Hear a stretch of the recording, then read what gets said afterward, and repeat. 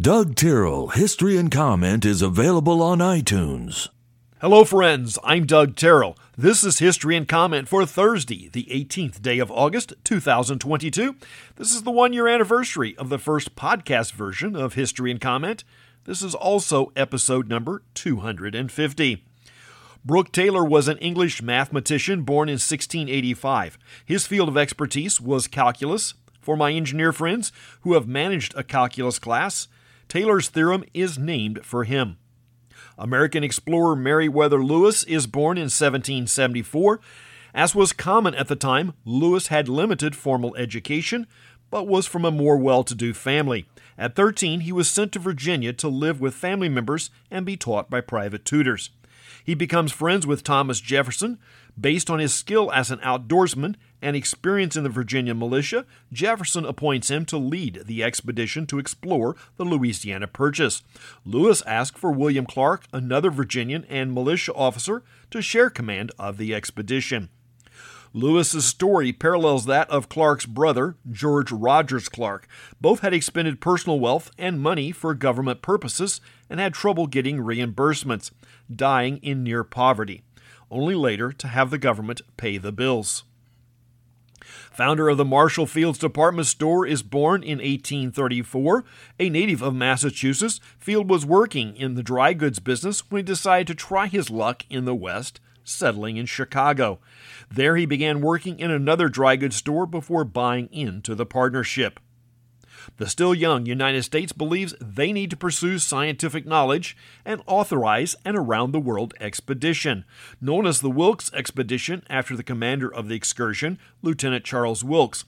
Wilkes was trained as a naval officer but had limited experience, but he had worked on scientific research. He was not considered a nice person and was court-martialed for actions taken against natives on this trip. He will maintain his career in the Navy and created an international incident during the Civil War when he detained a British ship and took 2 Confederate diplomats captive. The expedition will be discussed as far back as 1828, but funding had not been forthcoming until 1836 when Congress authorized it. Departing on this day in 1838 from Hampton Roads, Virginia, with 7 ships, it will sail around the world and explore from Antarctica to the Pacific Northwest of North America. Caspar Weinberger is remembered mostly for his time as Secretary of Defense during the Reagan administration. Prior to that, he has served a number of positions in the Nixon and Ford administrations, including the head of Office of Management and Budget. After leaving the DoD, he became publisher at Forbes magazine. Actress Shelley Winters was born Shirley Shrift in 1920. You have heard of the Volkswagen or People's Car. There was a Volksempfänger or People's Radio, introduced on this day in 1933. The German government saw the benefit of the new technology for propaganda. The set was very frugal design with emphasis on picking up German stations and not being sensitive enough to pick up more distant ones. About the same time, American manufacturers were working on a variety of designs. The 5-tube version was the most popular, known as the All-American 5 or AA5 design. The sets were crude by 21st century standards, but the first transistor radio did not come out until 1954. Actor Robert Redford is 86 today. The Blackwater Fire of 1937 is caused by a lightning strike just east of Yellowstone National Park.